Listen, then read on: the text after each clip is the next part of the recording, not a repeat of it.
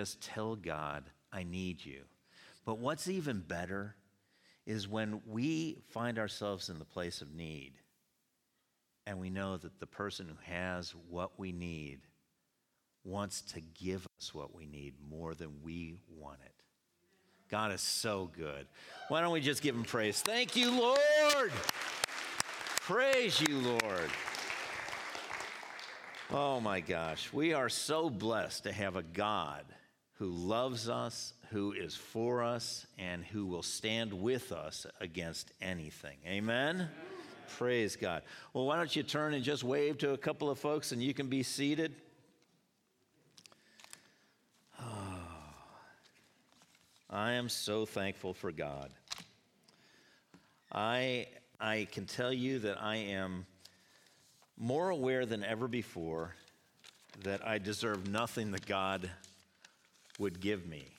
It's not like I can earn it or that I would own it on my own merit, but God in his infinite love, his great mercy and grace and goodness would freely offer me and offer all of us everything we need. Everything that pertains to life and godliness. It's an amazing thing, and I am so grateful.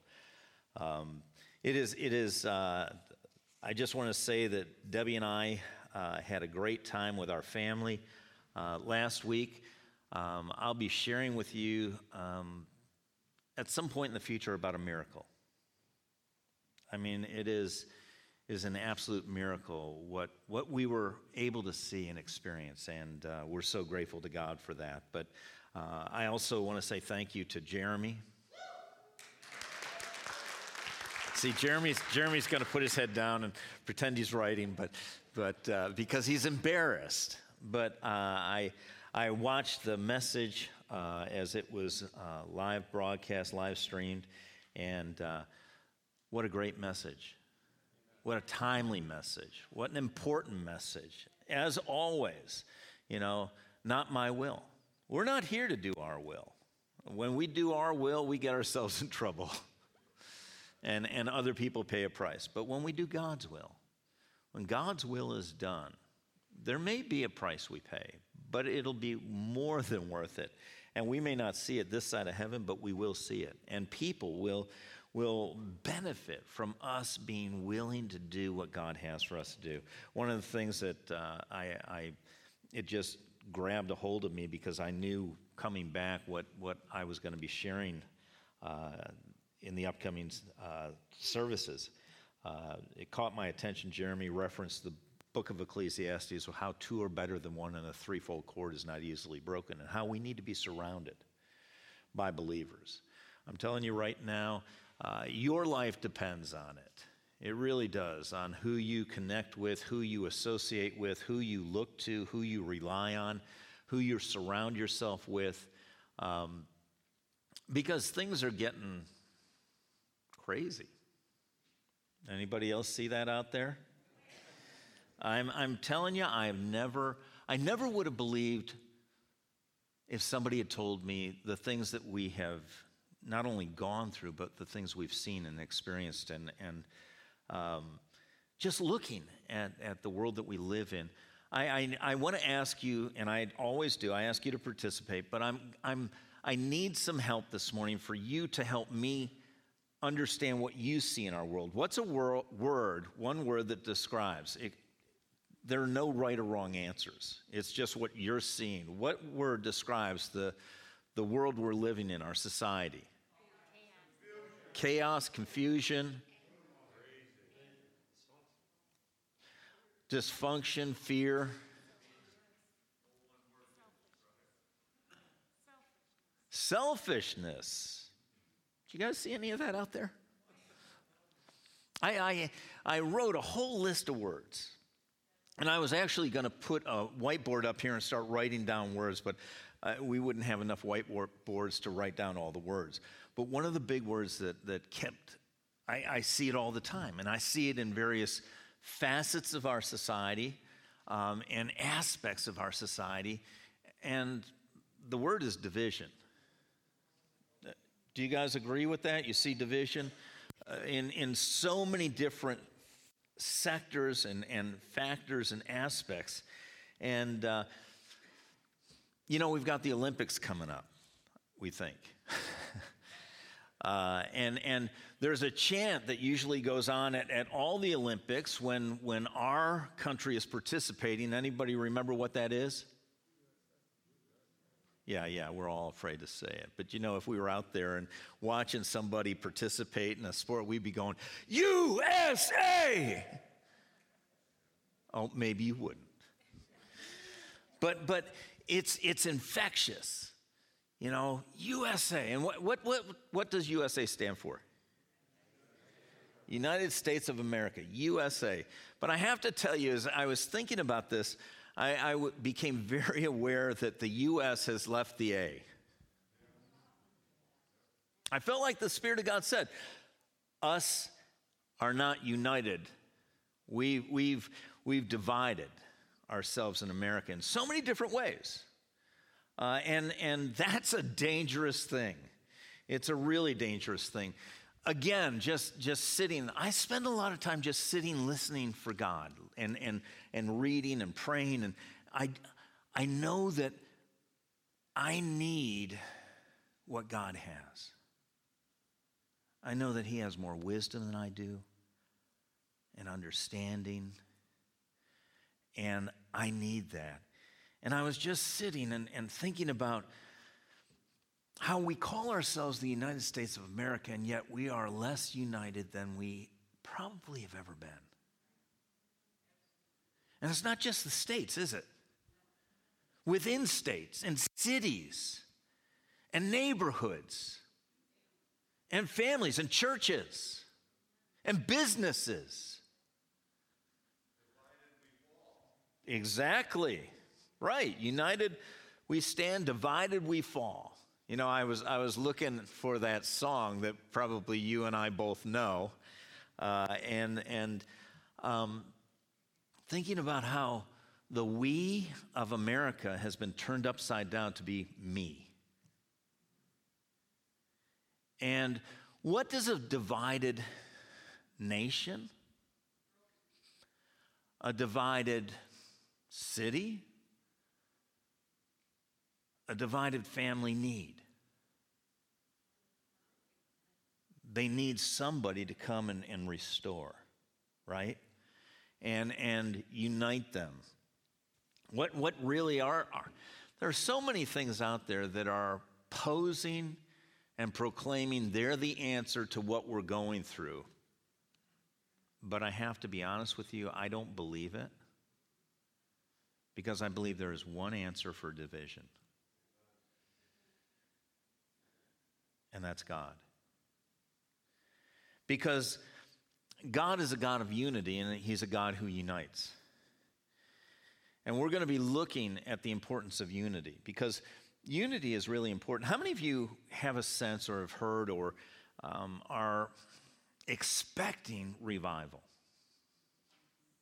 Okay, I'm glad some of you are. Some of you aren't.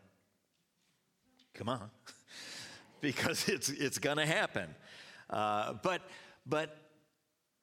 I have to tell you, one of the key ingredients, revival will not occur without unity.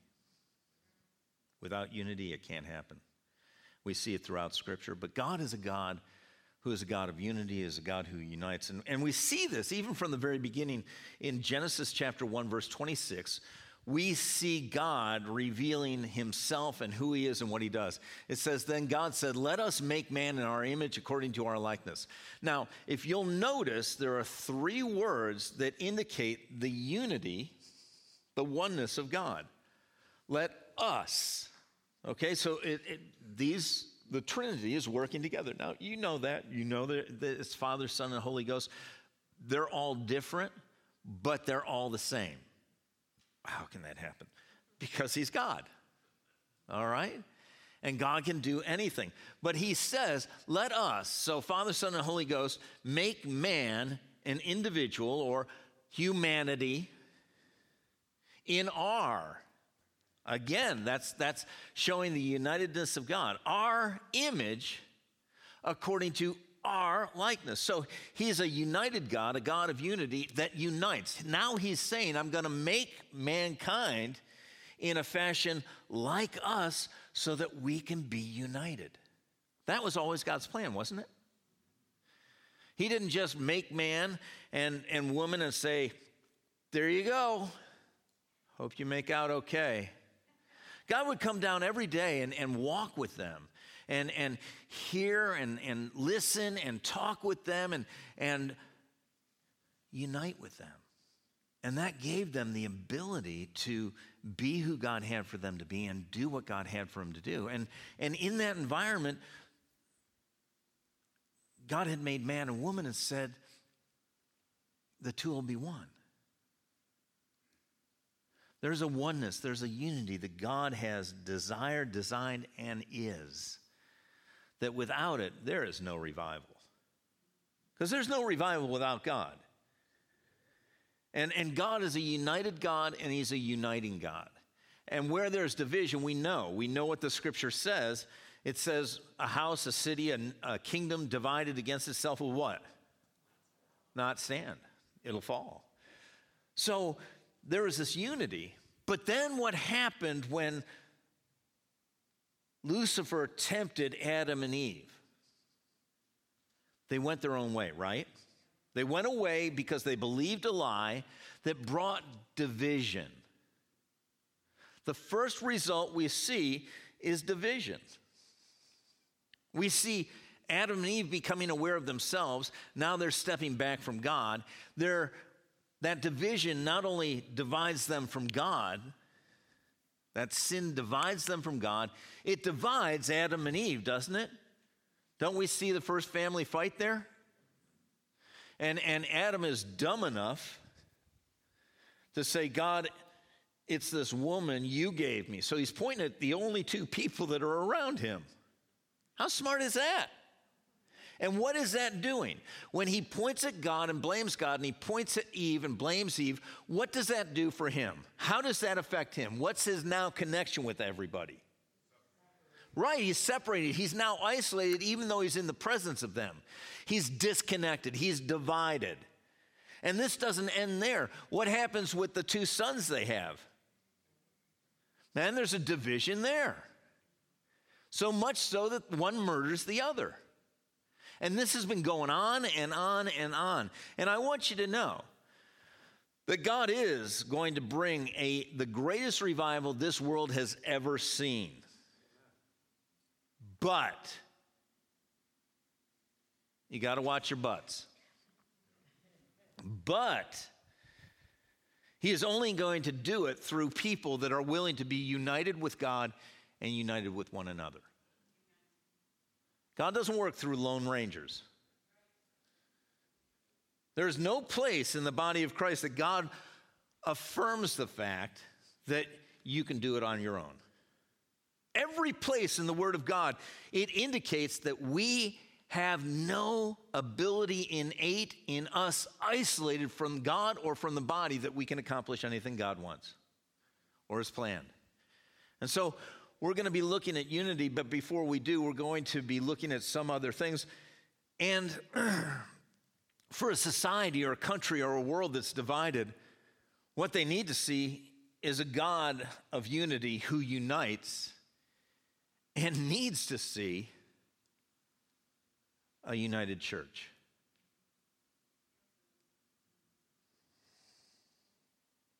And I will tell you that right now we see more and more division happening. More and more isolation happening. More and more separation happening. And this is, as it was in the beginning, this is the very platform the enemy operates on. And he's working really effectively in the world. But the problem is he's working just as effectively in the church.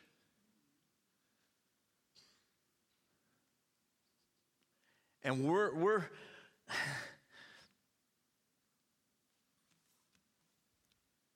giving in and place to the enemy, not realizing we're doing it, Because none of us Christians would be partners with the enemy, would we?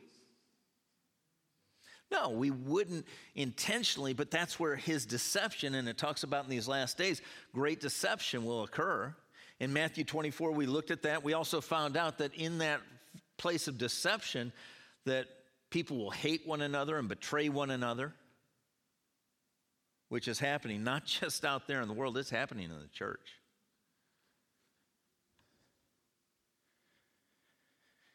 And if we're being used in that fashion, to be critical or judgmental or speak against brothers or sisters, I'm telling you, you and I are not instruments of God's working.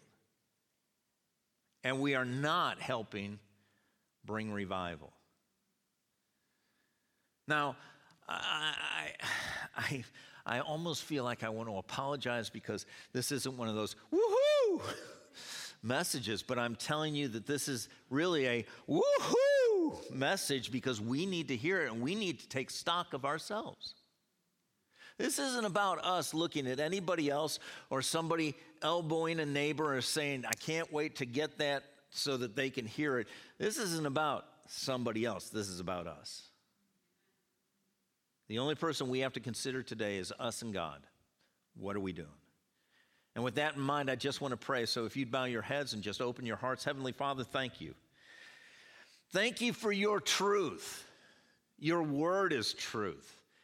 And it makes us free and keeps us free. It keeps us from deception. And Father, we're all possibly being deceived. But Father, we want to walk in the light as you are the light. We want to walk in the truth. And Father, I pray today that you would use me to speak your word that would be a light unto our path and a lamp unto our feet, that would be life and health to us, that would help recover us from the snare of the enemy and reveal to us the path you have for us. Father, I pray that we would be humble enough to receive truth and adjust our lives accordingly. And Father, we thank you. We thank you for the work that you're doing in us so that you can do the work through us that you have promised us in your word. We thank you for all of this in Jesus' name. Amen. I want to read you something that I read yesterday. I've been reading more and more of these things online. And I'm telling you, one of the places you look to see whether you're walking in the things that God has is, what do you put online? What do you post? How do you reveal your perspectives towards others in the body of Christ? This is what I read. Yesterday, I told you I spoke to someone who was contemplating ending their lives. Today, they're alive. This isn't just a rare thing. This is happening more and more. But they said they decided to pull back from the church. They felt their church was the cause of a lot of their pain. I'm heartbroken. The church should be healing us, not killing us.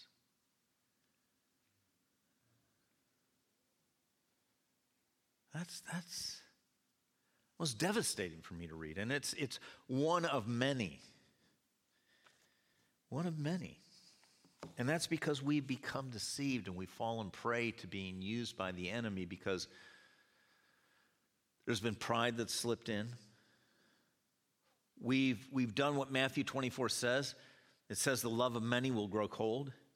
We can't be critical and judgmental of another brother or sister in Christ and walk in love. Impossible. And we've forgotten the mandates of God, his commandments. What did Jesus say the greatest commandment was? To love the Lord God with all your heart, all your soul, all your mind, all your strength.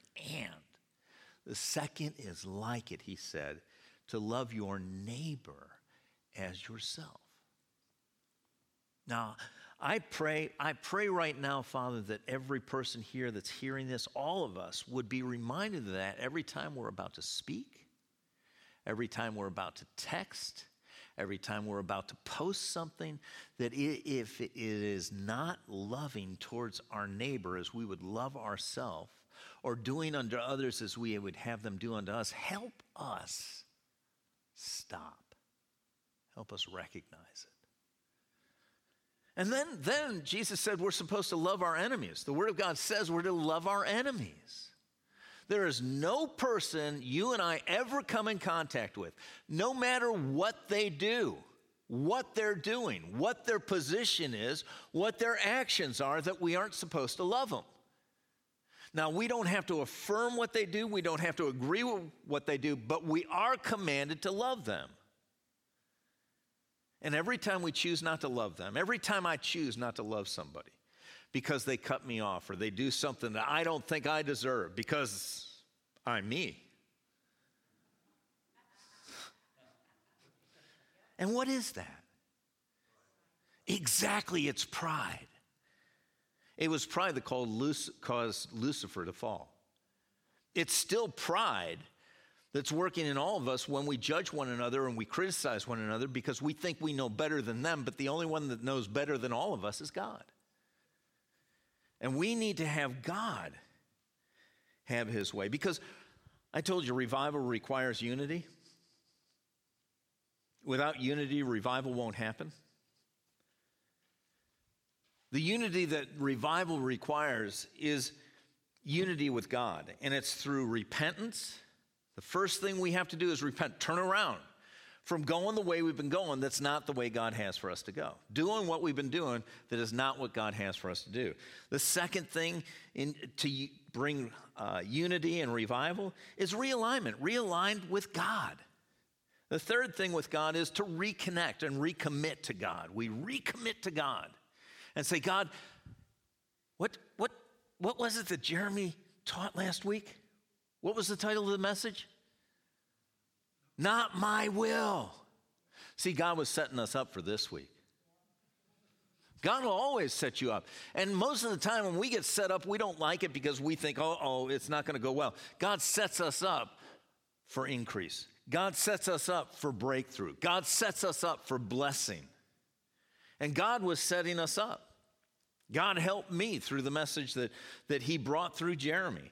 And so we need to get to that place where we're not wanting our will. We're not doing what we want to do, because when somebody does something wrong to us, what do we want to do? Exactly. Not only do we want to pay him back, we want to add some interest. Don't we? Don't we want them to know this is nothing you ever want to do to this person again? So if you're going to do it, don't do it to me. Oh, come on.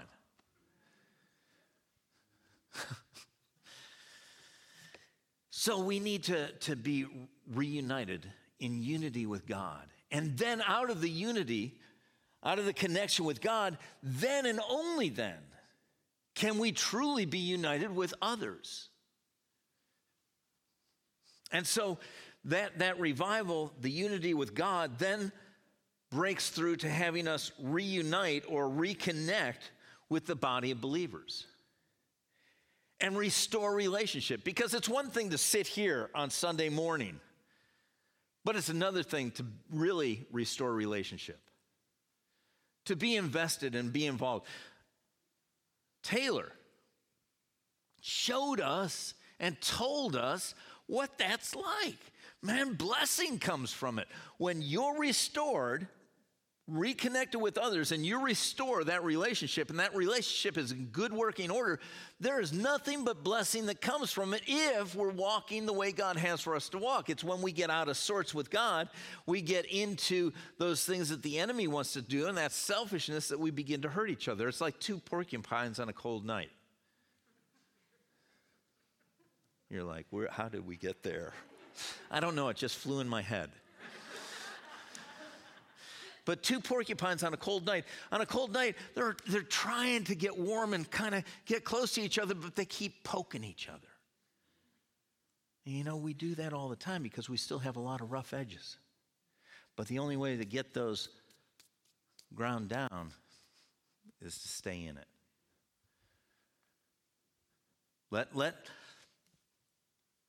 let God do the polishing up of our lives so that we're not so pointy, pointing out this and pointing out that, but we're smooth and we're smoothing things over and we're loving people in spite of them, just like, we've already received. God loved us when we were enemies. And other people deserve the same from us. So we reconnect, we restore relationship, and then what happens is, Jesus said, they'll know you're my disciples by what? Your love one for another. That's how they can't deny that we're his disciples. All of a sudden, when we reconnect and we restore that unity, that fellowship with one another, that love begins to flow, and people see God. Is that not what revival takes? People becoming aware of God? And it's not because we're saying, Jesus. They don't care about our words because they're looking at our lives. And so all of a sudden, this unity that comes among us is founded on a platform of love, a life of love, and God is revealed, and then we're able to reach the world. We're going to see in Jesus' own words, not today, but we're going to see what Jesus said is the key to reaching the world. And that's the ultimate goal of revival. Revival starts with us. God's got to revive us, got to redirect us back to him, to unite with him, then back to one another, and then and only then can we reach the world. And I've got to tell you something. One of the things that I see, and I am heartbroken, and I can't imagine what God feels. Because when he looks as a parent, looking at our sons, if our sons were at odds with each other, if they were making nasty comments to each other and telling everybody else about, the bad things about that, it would break Debbie's and my heart. But there's no greater joy a parent has when their kids are connected and united and loving and caring and investing in each other. And yet, what does God look at down here? And I understand the world's not going to do that because they don't have the love of God, but we're the church. God lives in us. How must Holy Spirit grieve when we do what we do to one another? It just is amazing to me. And that's why we have these mandates. We have these commands in the Word of God. Because God wants the best for us, and the best for us will roll over into the best for other people. Freely we've received, freely we give, and that's what God has. God has for us to experience the life-giving aspects of being united with him and united with one another. And when the world sees that, when the world sees us loving God and loving each other, there will not be any need to force anybody to know about Jesus. They're going to come running.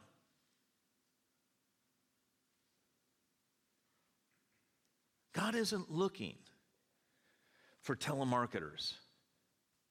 When I say that, I mean people that are trying to force people into getting something they don't need. Because what we have, what God's given us, is what everybody needs. But if we're not walking in it, they'll never see it because they won't listen to our words. And so in Ephesians chapter 4, verse 3, in the New Living Translation, and the other one was supposed to be the Voice.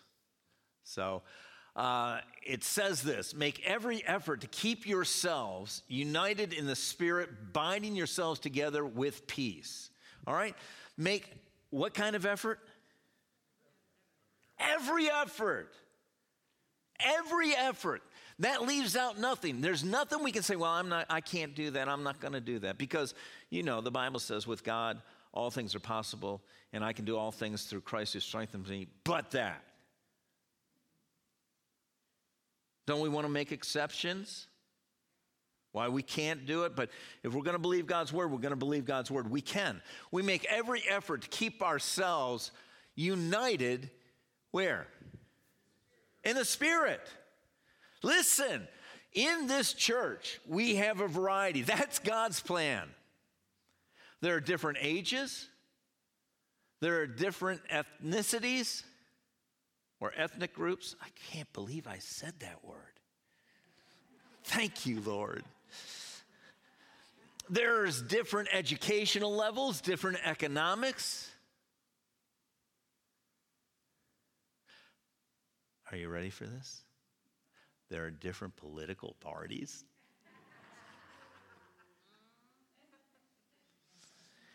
And let me tell you something. God is on his own side. Okay, he's not taking up a side, and if you think he has, you're wrong. It's exactly what happened with Joshua. When Joshua was standing, waiting to go into the promised land, he saw the angel of the Lord. And he said to him, like we all do, are you for us or for them? And you know what his response was? Neither. I am the captain of the Lord of hosts. I am on God's side. And you know what? Anybody can choose to be on God's side. But being a Republican, being a Democrat, if you make that an issue, you are working with the enemy. And if that maddens you, if that causes you to get a little bristly, you better check your heart. Because you're not operating in the uniting love of God. And if your political party is more important than the unity of the body, you better check whether you're saved. Pastor, that's pretty hard. I'd rather have you check than not be sure. Because it's not when we say we love Jesus. He said, show me love by doing what I've said. There are going to be many that come to him and say, Lord, Lord, didn't we do this? Didn't we do that? Didn't we do all these great things? And he'll say, depart from me, you workers of iniquity, I never knew you. We could say Jesus is our Lord and not live his lordship. And it just takes a while to watch people and see what they're doing. The voice, let me go on. United in the Spirit, binding yourselves together with peace. That word peace, you know what it is. I've shared this with you numerous times. It's the word irene. It means to set at one again. Uniting because we're set at one again. We're choosing to come back together again. Whatever drove us apart, we're going to overcome. We're going to let it fall by the wayside because we're not going to major on minors.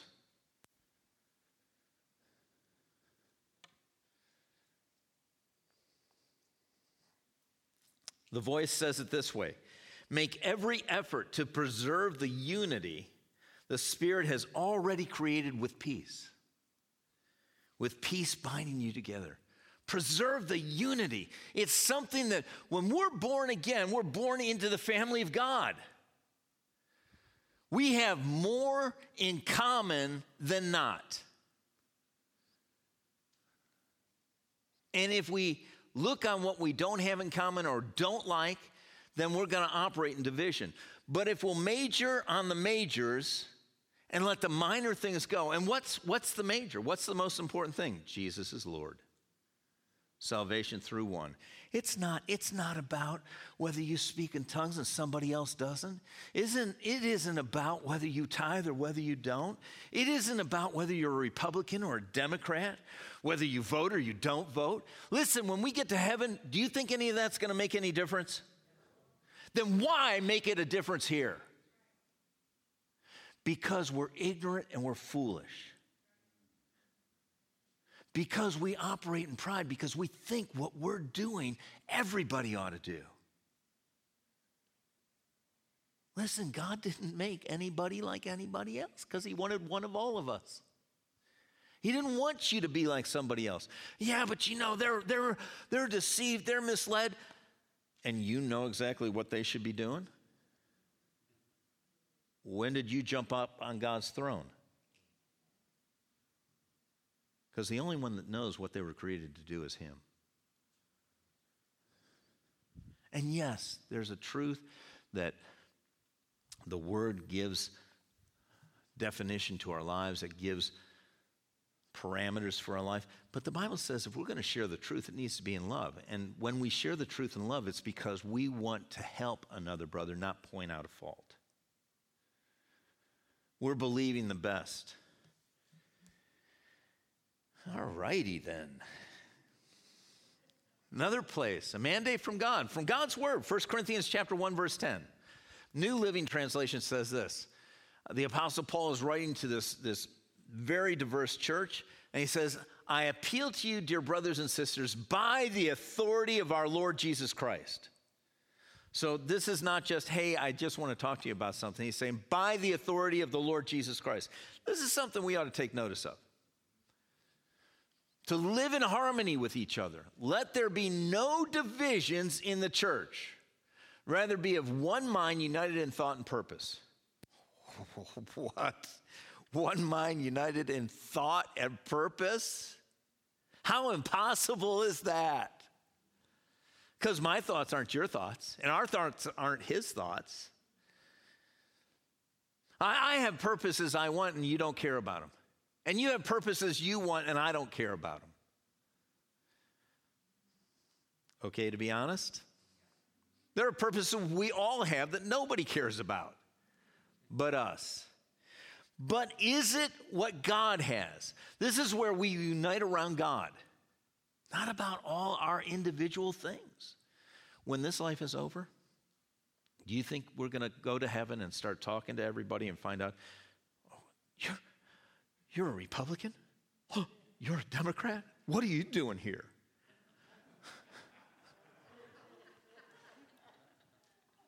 Do you think when we get to heaven, we're going to be like, you would not believe what I shot playing golf just before I got here?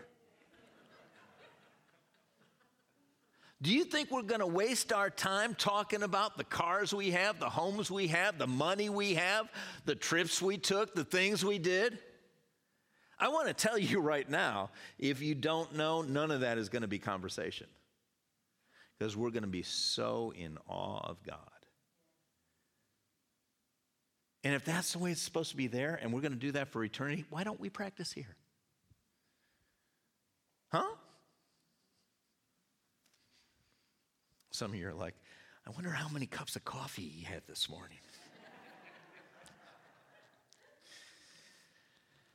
But this says, let there be no divisions in the church. By the authority of Jesus Christ, I speak to you this. And listen, the Bible tells us, as much as it depends on us, live at peace with all people. So you can't make somebody else be united with you, but you can choose to be walking in love and united as much as you can in peace in the setting at one again that God has. So this isn't about us thinking about anybody else. I have to think about myself and think about who am I? One of those situations where if I saw him coming, I would maybe want to duck into an aisle and not see him. You know what I'm talking about. And if that's the case, it's so important to God. The scriptures say, before you leave your gift at the altar, what you're offering to God, and you know you have some division, somebody has something against you, there's a division, go and take care of that before you offer the gift. God says your gift isn't as important as you connecting with them. This is how important it is to God. Because without unity, there's no revival. And where we won't choose to unite and overlook some things and give some grace to some people, that's where the enemy is going to exploit. And what does the enemy bring? What is his modus operandi? He comes to Steal, kill, and destroy. Is that anything that you can associate with revival? Absolutely not. And that's why we can't have revival until we choose to put those things aside. And why is unity so important? Psalm 133, one of the shortest Psalms, only 3 verses. It says this: behold how good and how pleasant it is for brethren to dwell together in unity. It doesn't say connect for a moment. It says dwell together in unity. That's a pretty important thing. Now, I want to tell you that I looked this up, this verse 3 or verse 1, in some other translations. But when it talks about how good and pleasant, again, think back. People that you love, when they're at odds, how does that affect you? It wears and tears on you, doesn't it? Because you love this one, and you love this one, but they're not getting along. I'll be real transparent. My name, Jeffrey, means peacemaker. All right? Growing up, there was real friction and tension in our home when some of the family would come in, to the point where there were fights and arguments. And this is no different than any other family. But part of the family would go to this room and part of the family would go to that room. And what became my role was this one would send me to that one, and that one would send me to this one. And I was supposed to, can you come to dinner? We're going to have dinner now. Look, we're going to kind of have dinner now. Can you come to the table? How do you think that was for a little kid? And I'm not looking for sympathy, but I'm telling you that we do that with what's going on in the body of Christ, and it should not be. Should not be. But it says how good and how pleasant it is for brethren to dwell together in unity. It's like the precious oil on the head running down the beard of Aaron running down to the edge of his garments. Why did God put that in there? That's kind of a crazy thing. No, it's not. It's placed there for a purpose. Who was Aaron? Moses' brother, but who was he? What was his role? He was the high priest, right? And he was the one that went into the Holy of Holies one time a year to present a sacrifice to cover over the sins of all Israel. He was a peacemaker. And this says it's like the precious oil. What oil? The anointing oil. Folks, I'm telling you, there is no revival without anointing. And the anointing doesn't happen until there's unity. We can do a lot of things. Man, I'm telling you right now, we can look at what man can produce, but it's not the same as what God can produce. When the anointing of God begins to flow, the Bible says the anointing breaks the yoke.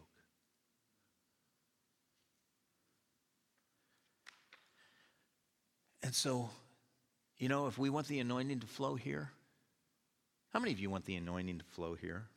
Yokes to be broken, burdens to be removed, miracles to occur? Yeah, I got both hands up too. I get both feet up, but I fall down. But it's not just me. I do my part, but everyone that comes here, you come bringing either something that adds to or takes away from what God wants to do. That's why it's not just, I'm going to show up at church, but we argue all the way to church. I remember Debbie and I doing that. We don't do that anymore. We drive in separate cars.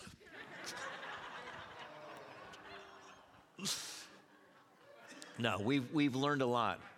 Over the many years, the 42 years we've been married, we've learned a lot.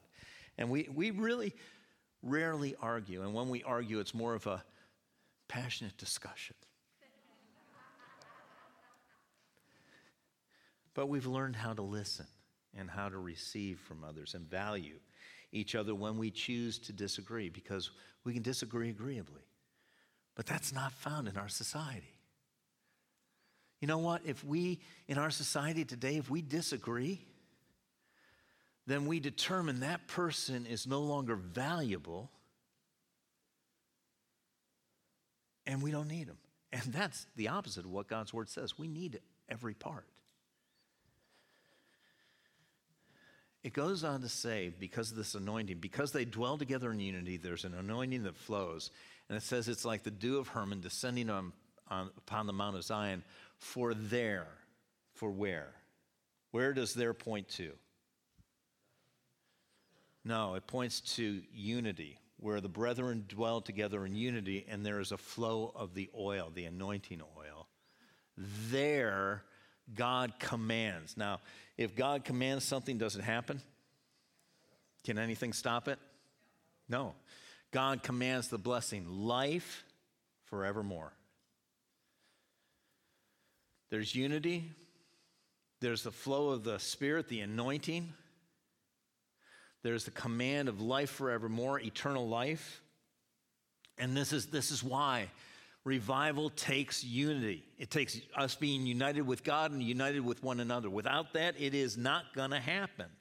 Now, in the Message, or in the New Life Version, it says, for there, where they dwell together in unity, the Lord has given the gift of life that lasts forever. That's where people get saved for eternity. The gift of life that lasts forever. That's what revival is. Revival is when we're reconnected to God, we're reconnected with each other, and we're reconnecting people with God. The Message says it this way. That's where God commands the blessing, ordains eternal life. You and I can't bring people to the place of salvation. We can't save people, but God does, and he does it through people that are united, walking in love. Because they see Jesus. They see the Father. There's such a unity between the Father and the Son that Jesus said, if you've seen me, you've seen him.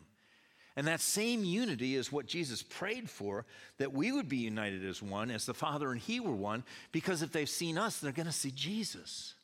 If we're united with the Father and with one another. But if they don't, they'll never see him. It'll be a warped perception of God. And that's what the world's bucking at right now. They don't want our Jesus. They don't want our God because they see the same thing in us they see all around them. The moment they see people walking in love, that goodness that we show to each other, that kindness, that patience and long-suffering and generosity, no matter what anybody does to us, that's going to be drawing people towards God. They're not going to understand it, but I can tell you one thing, that they all will want it. They all want that. We all wanted that. That's what brought us in. But this is where God commands the blessing, when people dwell together in unity. But what does God think about division? Does he just say, well, kids will be kids? It's shocking. It's absolutely shocking what God's word says. He thinks about where division is sown. In Proverbs chapter 6, verse 16 through 19, it says this: these 6 things the Lord hates. Yes, 7 are an what? Abomination.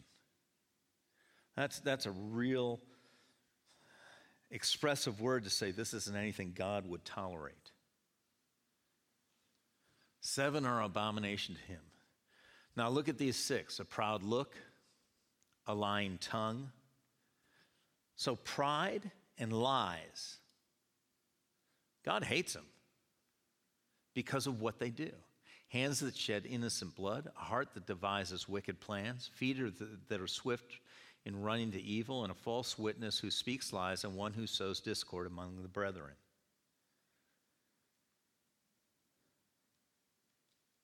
I just want you to think about that.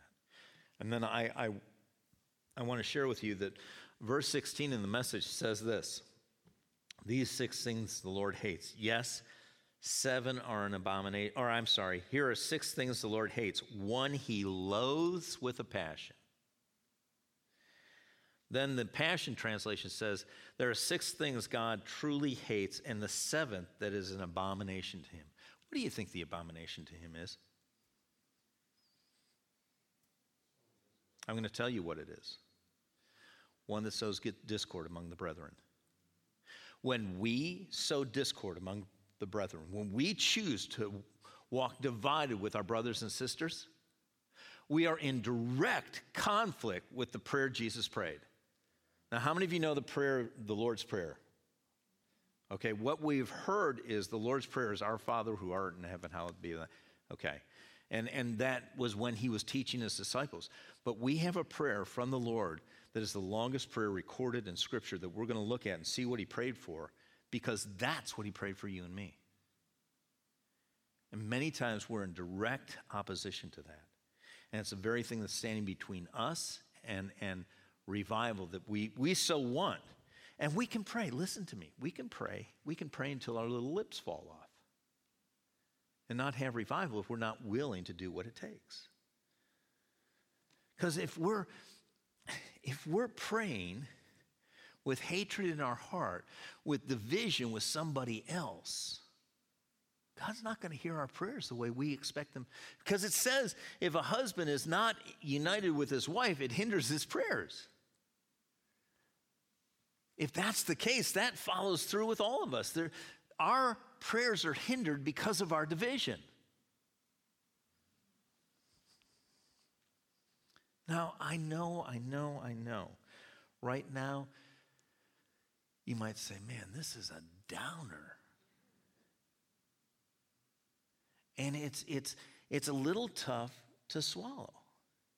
But I'm telling you, the reason why we're hearing this is because God wants us to recognize what's going on in our lives and make a decision to change. Make the adjustment. What is it that is more important to you than God and his will? What grudge? What anger? What animosity is more important? Because I want you to know that's the very thing that's keeping you from all God has for you. And we know why. We know why this is so important, because we already said it, Matthew 12:25. It says, every kingdom divided against itself is brought to desolation. Brought to desolation. That word desolation to me means to make a wilderness, to lay waste, to be desolate, solitary, or lonesome. One of the things more people are dealing with through the COVID, but have been dealing with for years and years and years, is this feeling of isolation. Being among people, but isolated, alone. And that's because of the division. We've got to choose. Man, we've got to choose. Or every city or house divided against itself will not stand. That word not stand, means to be firm, established, active, and upright. So it goes from a kingdom to a city to a home. What this is telling us is it doesn't matter what level it's on. The effects of it are destructive, are damaging. So what do? How do we do this?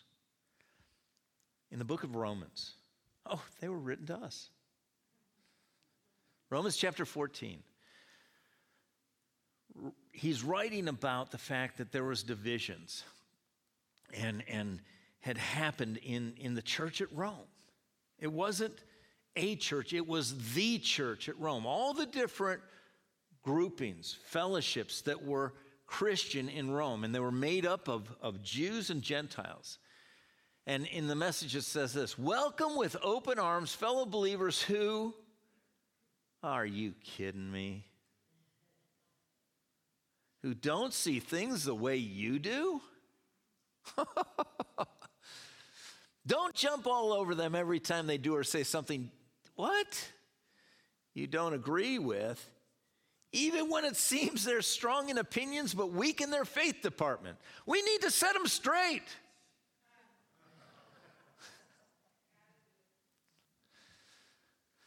Remember, they have their own history to deal with. Treat them gently.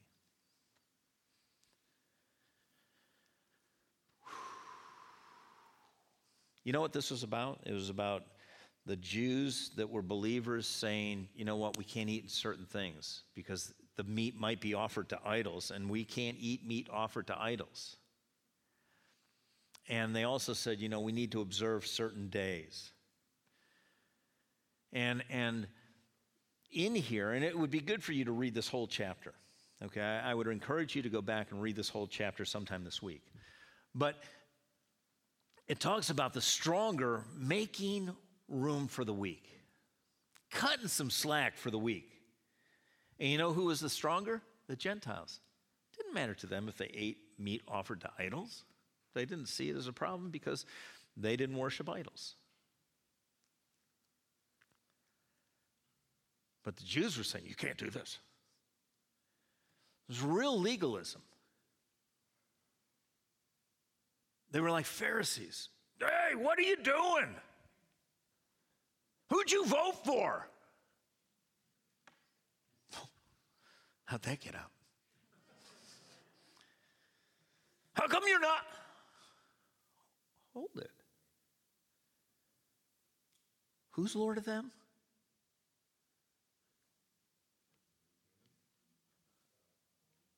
Yeah, not us. Not us.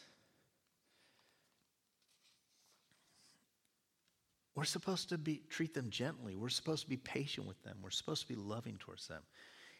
But you know what? They're making all sorts of mistakes. Point out in the Word, do it lovingly, and then let them go to God. Let God work on them. Please help me, Lord.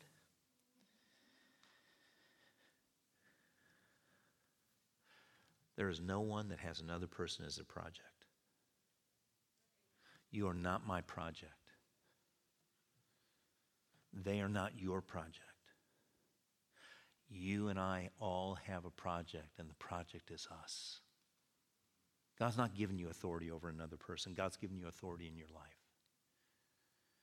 And that's why we have to take care of, the Bible says, before you take care of the speck in your brother's eye, take care of the beam in your own eye.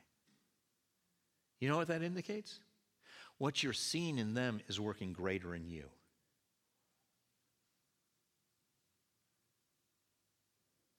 And you need to become aware of that and take care of your stuff first.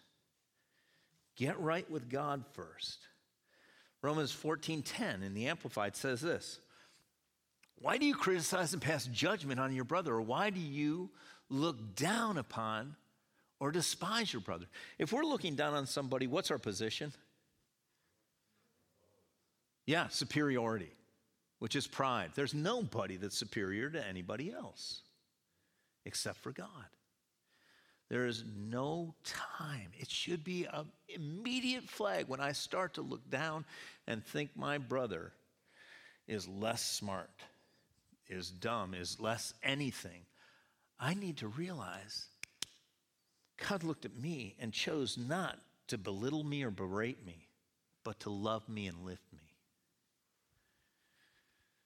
For we shall all stand before the judgment seat of God. The Bible says, judge not lest you be judged. And when we do judge one another, the scripture that follows that is used most times when offerings are given. It says when you judge another person, that judgment will come back to you, good measure, pressed down, shaken together, running over, shall men give unto you. And that's where we can't afford. I don't know about you. I can't afford to judge another person because I can't afford to be judged like that.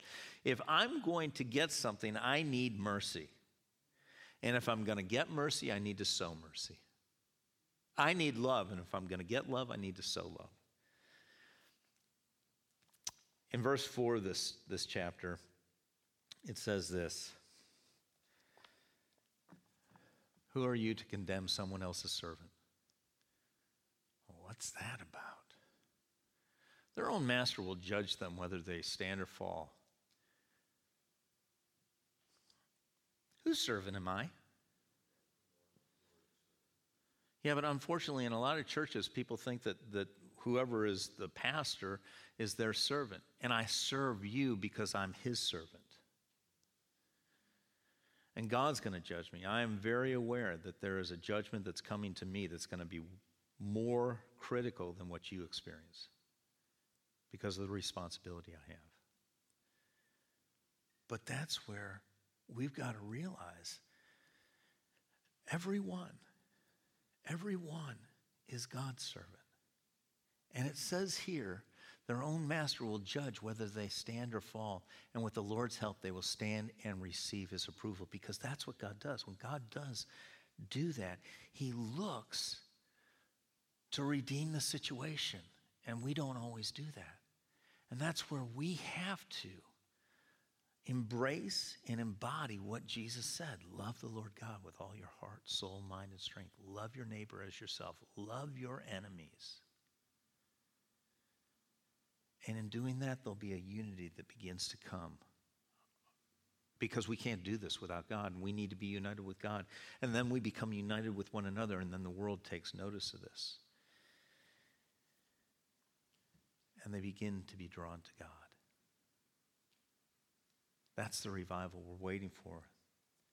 That's the revival that'll come, but it'll only come this way. I just want to ask you to bow your heads. And Lord, right now, I just pray, if I have said anything or done anything that would be contrary to what you had wanted or the way you wanted, I just ask you to remove it. Father, I pray that you would seal to our hearts and our remembrance the things that you have for us to remain faithful to and to walk in. Lord, I pray that we would find ourselves in a place of true dependence on you, uniting with you. That, Father, that would be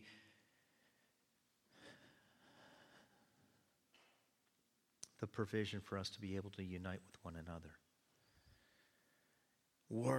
Make every effort to keep the unity of the Spirit. There's more that we are connected by than we are divided by or could be divided by. Father, help us major on the majors and let the rest of this stuff go. If it's not going to make a difference in heaven, help us recognize it doesn't need to make a difference here.